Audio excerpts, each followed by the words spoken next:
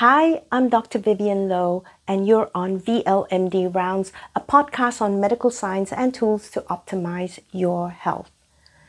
So this week, I was at dance class, and right before the class, my friend Lourdes came up to me and she said, I was thinking of you today because I have a question for you. And it turns out that she had made herself some carrot ginger juice that morning. And she thought, as she was drinking her juice, she said, I thought of you and I wondered what you thought of my concoction here, right? So she had a question for me and she says, so what are the pros and cons of my carrot ginger juice?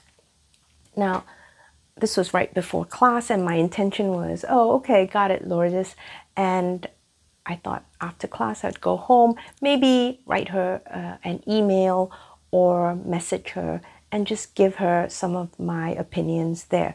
But as I was driving home, it occurred to me that, hey, maybe I could work this into an episode, right? Why not talk about, this in one of my episodes? Now, generally, I try to plan these episodes, at the beginning of the month when I'm making my newsletter. I try to think about what I would be talking about in the podcast episodes for the month, right? So I have some kind of scheme in my head. But, this month just kind of got away from me. It was very, very busy. And I've just kind of been doing it per week, whatever came to mind. So haven't actually been planning it, right? Guilty admission here. So I did have in my head a topic that, probably I could talk about that. But after Lourdes' question to me, I thought, hey, maybe I'll just work her question into an episode, right? So I can talk about her juice. And I'm going to actually specifically focus on the ginger, right? And I'm going to leave the carotenoids, the carrot part, maybe for later. If you're interested, let me know. Maybe we could do a whole episode on that, right? Because I am actually experimenting right now. Some of the feedback that I've gotten from people, they've told me that when they listen to an episode, they feel like they have to take notes. And I thought, oh dear. I didn't intend to have that effect, right, on people and make them feel like they had to take notes. Some people have told me that, they feel like it's a lot of information to synthesize and kind of get into their heads in one episode. So I thought, okay, I am going to try to, not put so much in per episode, not cram so much in, and maybe that would make it easier for people, and maybe, people would prefer that. So I'm experimenting, and, normally I would be like, okay, carrot, ginger juice, let's do the whole thing. Let's do the carrot part. Let's do the ginger part. And then I've learned, so through my learning curve, all right, maybe we'll just focus on one aspect. So I decided to focus on the ginger aspect simply because I know it seems more interesting to me at this time, okay? So we're going to try that, and I'm going to see if I can make my episodes shorter as well, because sometimes I know I go on and on. I get so excited about these things that I get to share with you, but that might make the episode feel too crammed, okay? So I'm trying to space things out a bit more. Give me your opinion. Let me know, what you prefer, what's helpful. And you can leave me a comment or just go to my website. But either way, let's experiment. Let's try this out today. And I will be, again, focusing on ginger. I'm holding up a piece of ginger here for this episode. Let's go. Okay, so ginger, I think everyone is familiar with this spice, right? It's very commonly used in the East, and we see it in many cuisines also around the world. but it's widely used medicinally in Chinese and Ayurvedic medicine.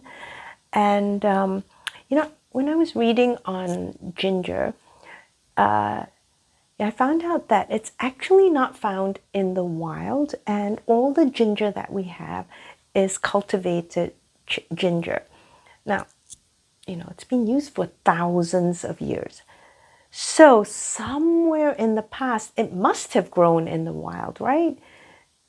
And, maybe because of changes in our environment, now we don't find it in the wild and it has to be cultivated. But I bet at some point in time, it was in the wild.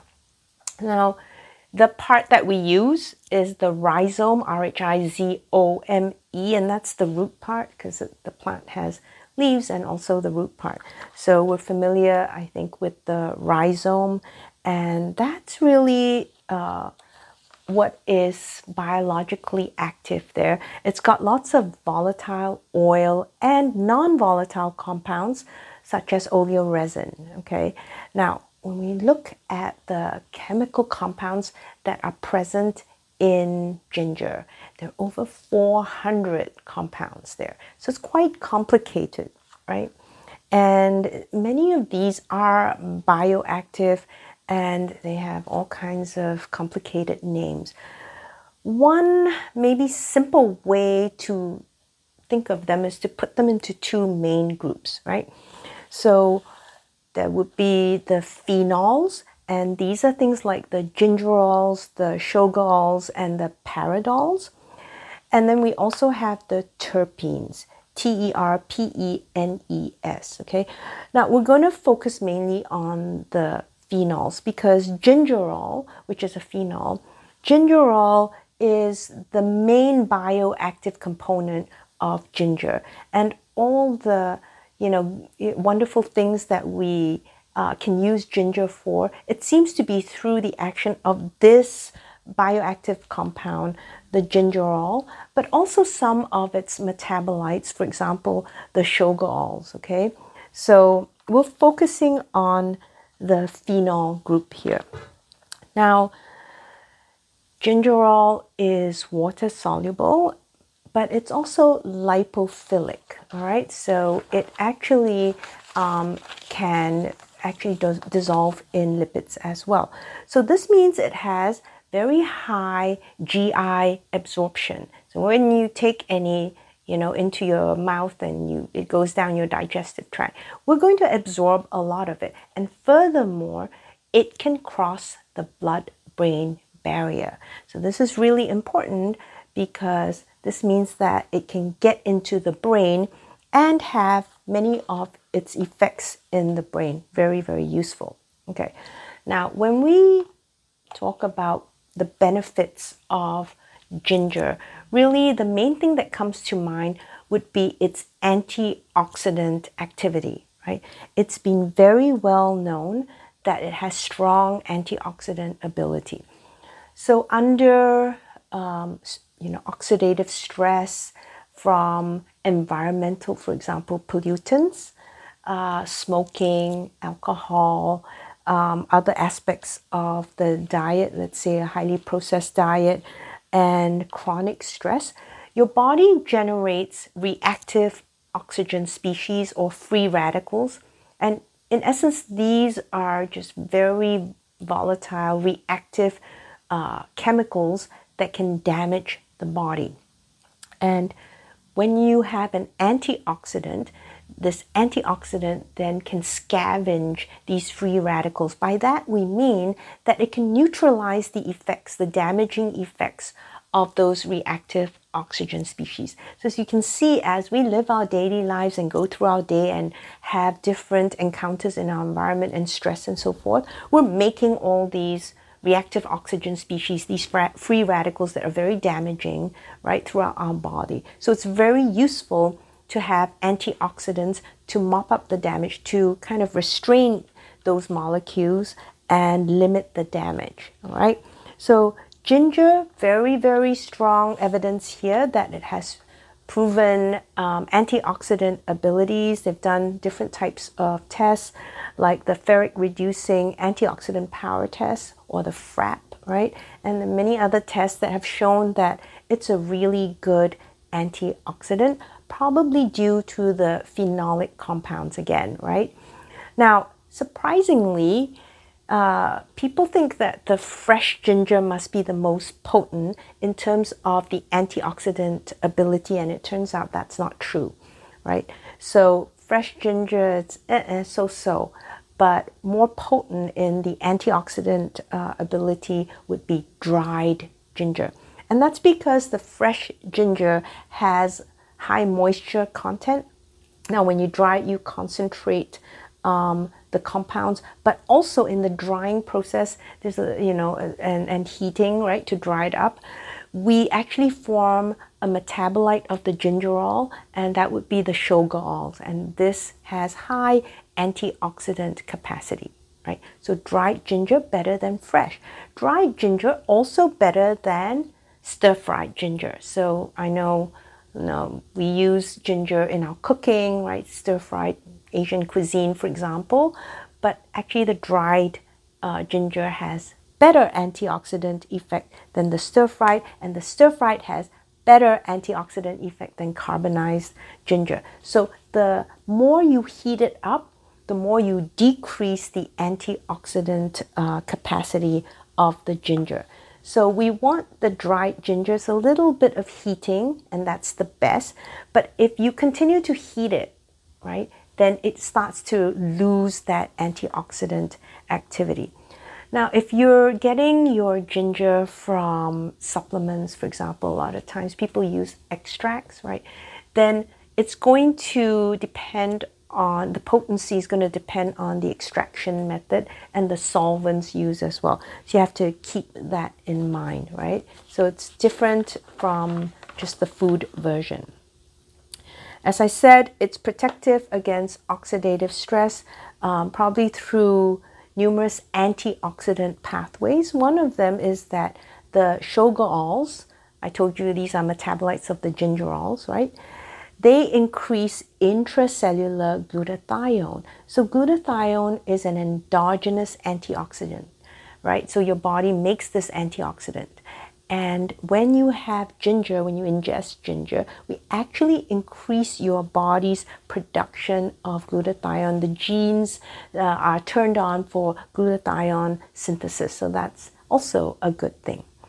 Furthermore, there have been studies that looked at human mesenchymal stem cells. These are stem cells that they actually subjected to ionizing radiation, and as you can tell, you're going to damage those cells, you're going to damage the DNAs in the cells. But if you added the ginger oleoresin, okay, different bioactive compound, if you added that, then we actually significantly decrease the damage from ionizing radiation to those stem cells. So very potent antioxidant ability there. It's also well known for its anti-inflammatory effect.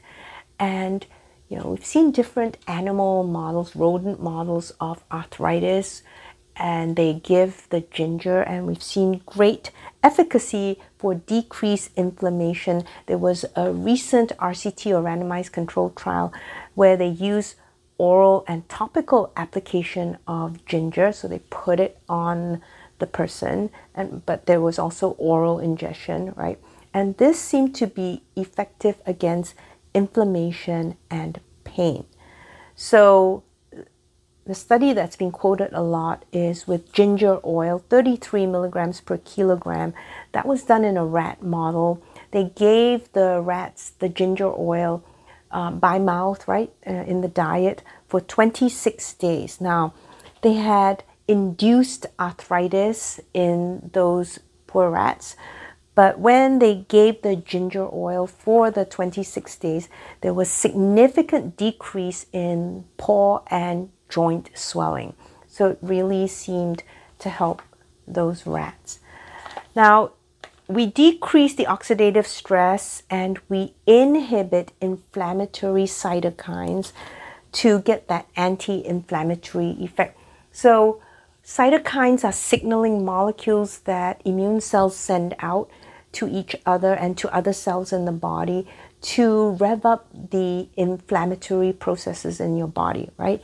So obviously you don't want a lot of these things floating around. Well, the ginger can actually inhibit the production of these inflammatory cytokines.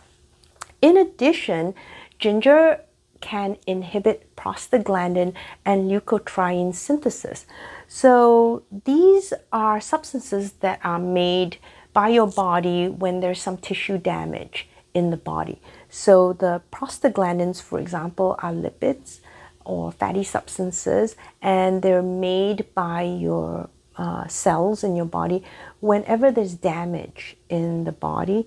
And also leukotrienes, these are made by immune cells when there's, again, inflammation and damage, right? So we rev up inflammation with prostaglandins and leukotrienes, but ginger compounds can actually inhibit the synthesis or the production of these compounds and thereby help to decrease the inflammation.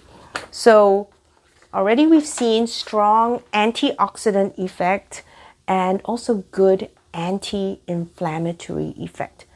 But now more recently, people have been talking about ginger in relation to neuroprotection, protecting the brain. And, people have done studies, mostly mice models, but it seems to help with memory and to decrease neuroinflammation or inflammation in the brain. Don't forget, I told you earlier that it can cross the blood-brain barrier. So this means it can get into the brain, which makes it very useful because it can have its effects in the brain. And in rodent models, as I said, we see decreased inflammatory signaling again through those cytokines. In addition, we also see that it can promote synapse formation. So it's helping the neurons make more synapses. Seems to have a regenerative effect there. And when we give the ginger to those rodents in those studies, we also see increased antioxidant levels in the brain. Not surprising, right? Those effects that we see in other parts of the body, because the ginger compounds can cross into the brain, they can have those effects in the brain as well. And obviously we have different effects in different organ systems throughout the body. So it's been seen to be protective of the liver, for example, of lung, right? In lung injury models, of kidneys.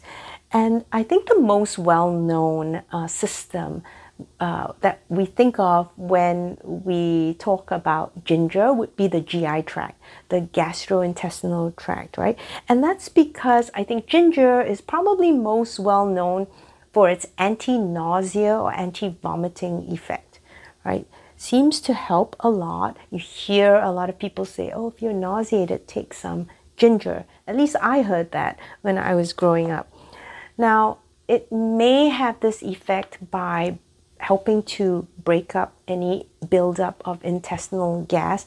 So you know that with babies, for example, when they have a buildup of gas, they have colic, it's very painful, and it can make them very uncomfortable. In my adult patients, if you have a lot of gas, that can also make you nauseated and promote vomiting, right? So if ginger is around, it can help break up the intestinal gas. Also increases gastric motility, which means that it, helps food or anything that's sitting in the stomach move along through your digestive tract faster. So any food that is sitting in the stomach is going to get into your intestines faster and not sit in your stomach and cause you to feel, uncomfortable and nauseated. In some animal models too, there have been reports of anti-ulcer properties. So they've helped in preventing gastric ulcers, for example. Nobody really knows how this works. And we think maybe it can inhibit some serotonin receptors and have some direct effects on your GI tract. and also in the brain, right? But we're not really sure. But because of this reputation for treating nausea and vomiting, it's used a lot in pregnant women. So the idea is during pregnancy, as everyone knows, we're very careful what we give to the mother because it might be toxic to the fetus, right?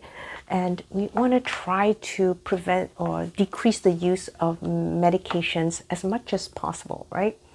So in pregnant women, they've done some double-blind randomized controlled trials that have shown it to be, the ginger, to be very effective against nausea and vomiting in pregnancy and also very safe.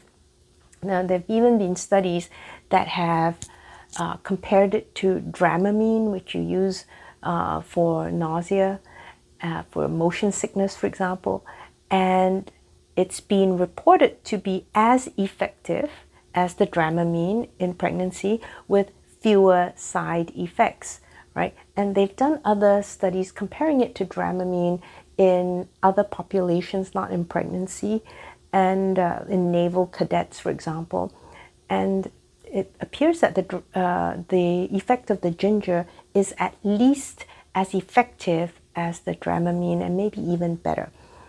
So what are other scenarios where we can use the ginger for nausea and vomiting? Post-operative setting, for example. So if you've had surgery, a lot of times those patients after anesthesia might have some nausea and vomiting, and maybe some ginger would be helpful in that setting. Also with chemotherapy. So notoriously, when someone's undergoing chemotherapy, then they might experience significant nausea and vomiting, which would impact their appetite as well. So it's been found to be effective together with chemotherapy. And when they give the ginger, those patients seem to do better and have less of that nauseating effect on those patients.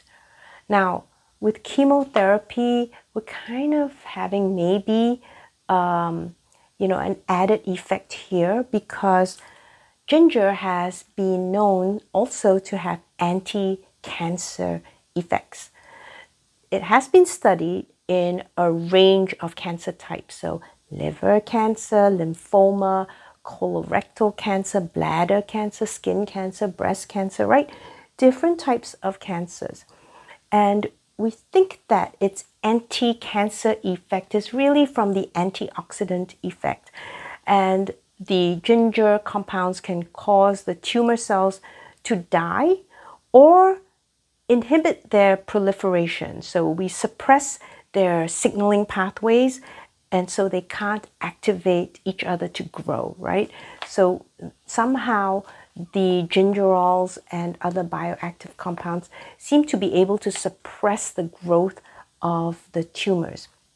The other thing that the ginger compounds can do would be to decrease the growth of blood vessels, decrease angiogenesis. So a lot of times when cancer cells are growing, they'll also have new blood vessels growing where the tumor is because, well, that's a way to get nutrients to the cancer cell. And if you actually cut off the blood supply, then those cancer cells don't do as well. They can't proliferate as well, and they die off because they're not getting nutrients, they're not getting oxygen that way, right? So when you give the ginger, that can decrease this process of angiogenesis or new blood vessel formation, and therefore you cut off the nutrient supply to those cancer cells and help to kill off the cancer cells that way. All right, what else can ginger do? It's been shown to be cardioprotective. So we've had many animal models that have shown that we protect against cardiac fibrosis or scarring of the heart. Now, when the heart has been damaged and it scars up, we call that cardiac remodeling. And the problem with that is once you have a lot of scar formation in the heart, you're going to negatively impact the pump function of the heart, right? So because of the scar tissue, then your heart is a different shape and it doesn't pump as well, doesn't have that pumping function. And as a result, those hearts start to fail. So with the ginger, we've seen that it seems to protect against fibrosis, against that scarring process. Also, when we have hypoxic conditions where we have low oxygen conditions, this is a big stress to the heart, as you can imagine, because it's not getting enough oxygen, right? So if you have in those animal models administration of ginger, it actually protected those cardiomyocytes, the heart cells, from dying under low oxygen conditions. Now, with human studies, we've seen that ginger actually has an anti-atherosclerotic effect. So it's actually preventing atherosclerosis. It also has an anti-glycemic effect. So it's preventing high blood sugar levels, keeping the blood sugar levels within normal range. So that's very helpful, especially in diabetic patients and in people with high risk for heart disease. Now, interestingly here, I found a study that showed that it also decreased lipoprotein little a. So another name for that is LP little a. So lipoprotein little a is actually a variant of your LDL. Okay, it's an LDL variant, but it's a bad variant to have because it's been associated with very high risk of atherosclerotic disease and heart disease. Okay, so if you have a lot of this LP little a floating around, you're at much higher risk for heart disease. And it appears that ginger actually decreases your LP little a levels. I've not found anything else that can decrease LP little a. I have seen LP little a levels change in my patients, but there hasn't been anything that I have read about or studies that have seen any compounds that you can take that would predictably lower LP little a. But it seems that ginger may have that effect. So people with higher levels of LP little a, maybe you want to up your ginger consumption, okay? Now, the other thing that makes it cardioprotective is that it has potent antiplatelet activity. So with heart disease, we can have clot formation with platelets aggregating, right, clumping and forming a clot.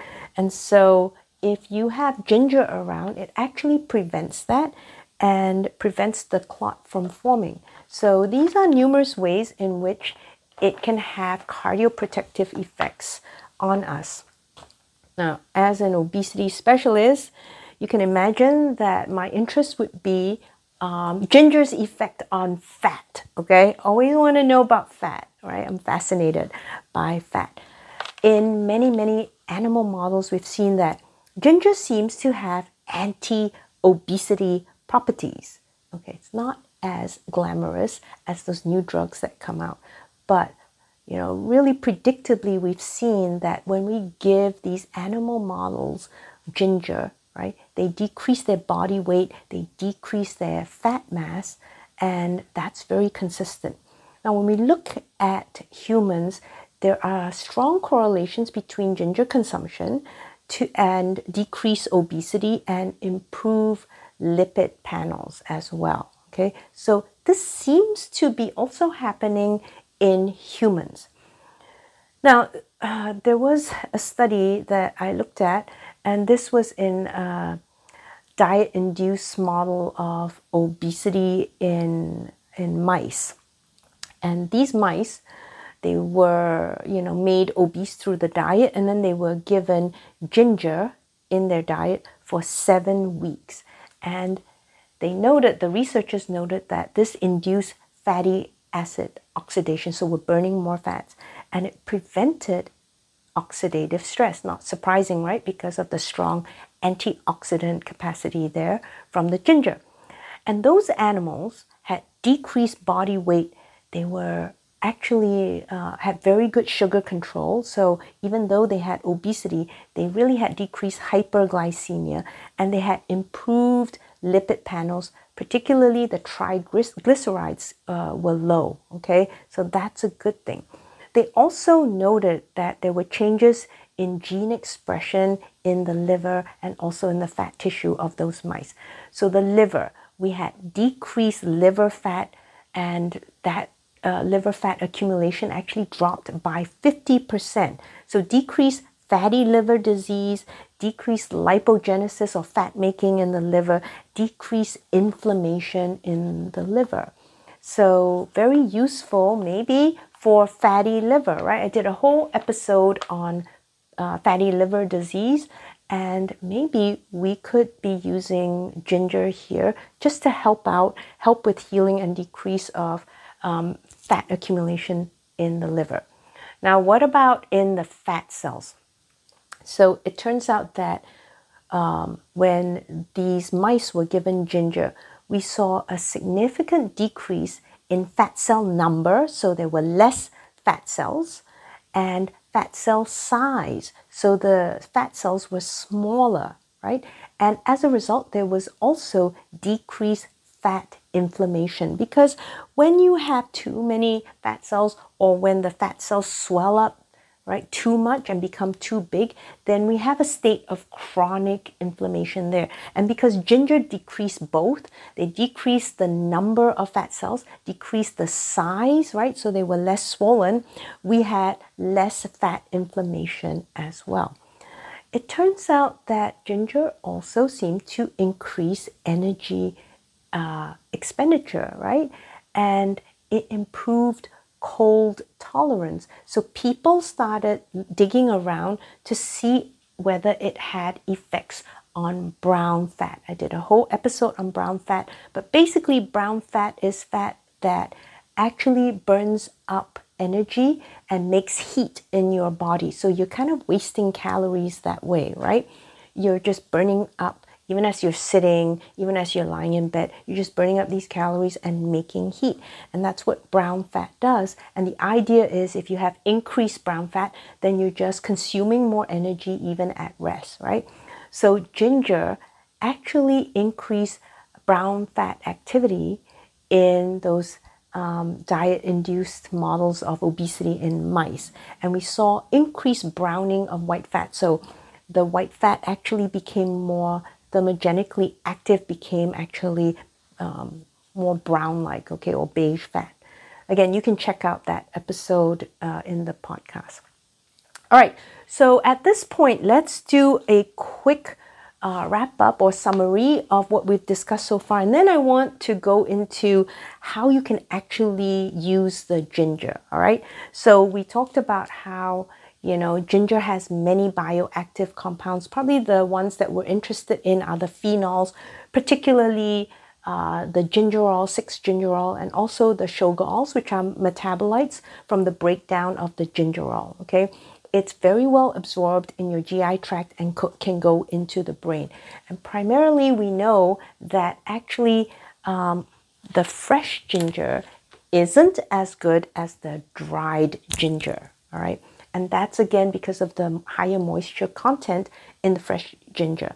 So really when you want that antioxidant effect, you really want to go for the dried gingers. You can dry your ginger. Maybe you have one of those dehydrators, those kinds of things. Maybe you could put your ginger there, right? And then from that point onwards, the more you heat up the ginger, so if you stir fry, or then even worse, you carbonize it and you higher heat, right? Then you actually decrease the antioxidant qualities. So you want to be careful. If you're cooking with the ginger, you probably don't want to use too much heat, or else you negate those antioxidant effects. Now, it has anti-inflammatory properties as well, and this is due to decreasing oxidative stress, decreasing inflammatory signals in your body, and inhibiting prostaglandins and leukotrienes, which are substances that are made when we have tissue damage in your body. Furthermore, because it can cross the blood-brain barrier, we see that it may be neuroprotective, right? There are studies now and a lot of people directing their attention that way, but at least in the animal models, we're seeing protection and improved memory and increased synapse formation. So stay tuned on the neuroprotective effects of gingerols. Now, in the GI tract, famously, it's known to help prevent nausea and vomiting, and this is very useful in the population of pregnant women because it makes it safe to use. They're very, really no side effects unless you hate the taste of ginger, right? And actually, it has been shown to be at least as effective as Dramamine. In some cases, some people have felt it to be more effective, and it's very safe, so no side effects again. We can also use it in post-operative settings. We can use it with chemotherapy as well to decrease the nausea and vomiting. And in relation to cancer, it seems to have anti-cancer effects, and it actually decreases the proliferation and inhibits the growth of different cancer types. And this might be because it actually suppresses some of their signaling pathways, but also because when you use ginger, it decreases angiogenesis. It doesn't allow new blood vessels to form around those cancer cells. And so you're cutting off the nutrient supply to those cancer cells, and hopefully they die off. Also, it's cardioprotective, and it prevents the heart from scarring up and remodeling. So we try to preserve the pump function of your heart and protect heart cells from dying. And it can also, we've seen this actually in humans, have anti-atherosclerotic effects. So you have decreased plaque formation, for example, helps you control your blood sugar, so a less inflammatory situation, and has also been shown to decrease Lp(a), which is a lipoprotein that is a variant of LDL. And, you know, it's not a lot of things that will decrease Lp(a). So this is fascinating to me. The other thing that it can do is it's an antiplatelet aggregation compound, so it decreases platelets from clotting and therefore helps prevent those MI or heart attack events with the formation of clot. Now, interestingly, it also has effects on fat, and in animal models has been well known to have anti-obesity properties. You decrease body weight, you decrease fat mass, and we see that people with obesity, when you give them ginger, they seem to actually lose weight and decrease obesity and have improved lipid panels. Primarily, their triglyceride levels drop. And as I said, in those mice models, you've even protected the liver from accumulation of fat and inflammation. We see that ginger decreases fat cell size and number, and therefore decreases fat inflammation. In addition, it seems to help brown the fat, right, and turn it into more like brown fat so that we are actually consuming calories and making heat as a result and wasting calories that way. And that might be another way it can help with weight loss. All right, so before I go into the next part, which is to talk about how you can use the ginger, I just want to say this, okay? So because I have spent a long time dealing with patients, sometimes there's this tendency to think, oh, well, there are all these good effects from ginger, so all I have to do is make sure I get my ginger, right? And then they'll be buying ginger supplements, they'll be having ginger everything. Okay, I just want to tell you that this is probably not going to work. And we've seen studies where, you know, some of the effects of ginger didn't seem to be very pronounced at all. And that's because if you are promoting inflammation in your body through poor diet, high unprocessed foods, lots of stress, poor sleep, right? And environmental toxins, alcohol, that kind of stuff. Well, it's like you have a burning building, you keep throwing matches at it, and then every once in a while you go, whoo, whoo, and you blow on it and hope that you'll blow out the flames. Yeah, no, that's not going to happen, right? Because as you're throwing the matches and you're blowing on it, right, that's kind of like keeping the inflammation going in your body while you're consuming massive amounts of ginger. So no, it's not going to work that way. You're going to have to decrease the inflammation, and then having the ginger on board can be helpful. All right, so just wanted to get that piece out.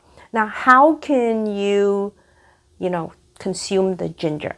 So back to Lourdes, I wouldn't do the juice form. Okay, now she mixed it with the carrot juice. So I did a brief calculation, and she sent me a picture of the glass. So I did a brief calculation, and the amount of sugar in that tiny glass was equivalent to a small box of cereal, which already exceeds your added sugar levels for the day as a woman, right? So usually when you juice anything, you're taking away the fiber and you're really ending up just with a lot of sugar. So I don't encourage juice at all. I don't encourage juice in any form. So I probably wouldn't juice the ginger. And also there's a tendency to add sugar to those things, right? When you make juices, just to kind of sweeten it. So yeah, don't do it in the form of juice. Now, lots of people use ginger in their cooking. Personally, I hate it in cooking. I love ginger in other forms, but even as a child, when it was in my food, cooked food, I would pick it out because I really hated that taste in conjunction with cooked food. I don't know why.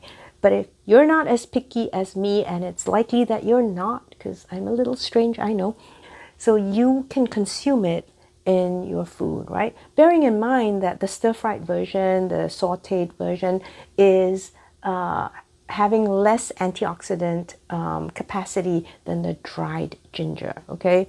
So if you really want to go for the antioxidant impact, then dry your ginger and consume it in that form. Personally, I like to steep it in hot water, and I will let it sit for hours, sometimes overnight, right? Hot water or even hot tea. So I love having sort of a ginger infused green tea. I love that. I don't add any sweeteners. I never take my tea with sugar. That's sacrilege, right? You grow up in Asia and you put sugar or any sweetener in your tea. That's crazy. So, I just like the taste of ginger in hot water or in my tea that way. Now, if you prefer it cold, then obviously you can refrigerate it and you'll have it cold. Another trick, if you want to get ginger into your daily consumption here, you can also use the ginger infused water and make ice cubes out of that, right? So you can pop that in an ice cube tray and make some ginger flavored ice, which I think actually sounds yummy to me right now. Okay, what else? No ginger candies, right? Because those are just sugar and there's no real ginger in them. Oh, but there are these special ones that I found, and it's the ginger root, and then they have just a little bit of sugar. No. Okay, again, the processing is likely to have gotten rid of the benefits of the bioactive compounds, and on top of that, it's again like the match and then trying to blow it out at the same time, right? Throwing the match at the burning building and trying to blow out the flames at the same time, because the match would be the sugar, and then if there are any bioactive compounds available in that ginger, then it's negated by the match, right? So you're just going and the whole building is burning. So not a good idea. I wouldn't do ginger candies or anything like that.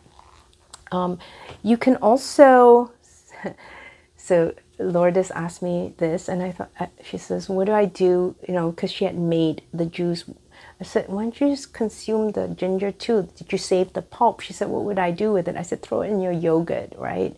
You could do that. I think I could see myself throwing it in my yogurt. Somehow I can do the ginger in my yogurt, but when it's in food, I just like, ugh, I just pick it out. All right, so that's ingesting the ginger. But another thing to think about is topical application. What do I mean by that? You apply it on your skin. So maybe you can grind up or pound the ginger and you make it into a paste, and you can use it as a skin mask. Because, oh, I forgot to say that it has strong antimicrobial activity. So it actually kills bacteria, kills viruses, even some fungus. So, okay, so that might be good for your skin. Just don't touch your eyes, please. And if you do, don't say I didn't tell you. All right, so don't touch your eyes. Keep it well away from your eyes. But you could put that as a face mask on overnight, maybe, right? So that's another way you can use it.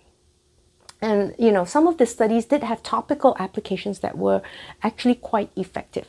Now, for the dancers and martial artists and movement artists, and that would be most of my friends, pretty much all of my friends,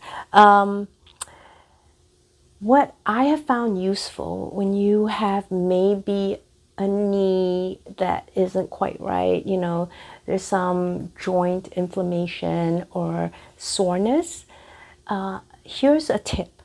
You can take castor oil and you pound your ginger, right? And you make your little ginger paste, thick ginger paste, and you mix it with the castor oil, and you make a kind of poultice, right? And so you would, let's pretend it's your knee you're treating.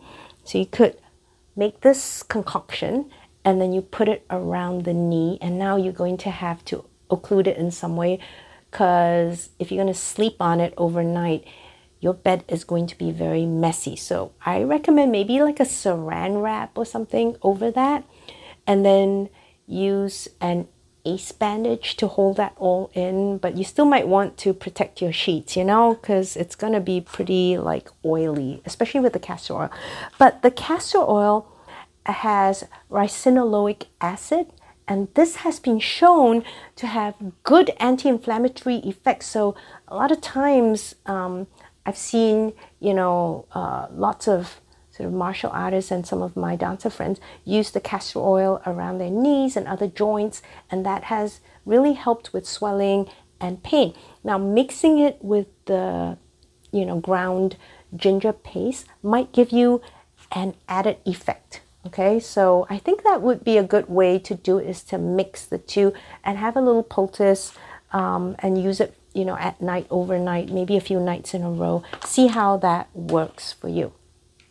Okay, I think those were my tips on how to use the ginger. The main one is just don't make it as a juice and don't have any of the candied stuff. All right, so Lourdes, I hope this was helpful for you. Made this episode just for you, and I thought, you know, maybe other people would want to hear about the benefits of ginger as well. If you have questions, you know, again, you know, pop me a comment somewhere. If you'd like to work with us, well, again, drop us a line. You can go to my website, vivianlohmd.com. That's VYVYANELOHMD.com. So if you're interested in improving your metabolic health, you want to decrease the inflammation in your body, get rid of the matches while you add the ginger on, then reach out to us. Also, when you go to my website, you can check out the events section, and that usually I put the dates of my next live Q&A sessions. So if you have questions for me, that would be a perfect thing for you to attend. Bring some of your questions, bring any suggestions for topics. If there are other herbs and spices that you want me to talk about, let me know. And otherwise, I think I'm done for this episode. So signing out from VLMD Rounds, I'm Dr. Vivian Loh, and I sing the body electric. Bye for now.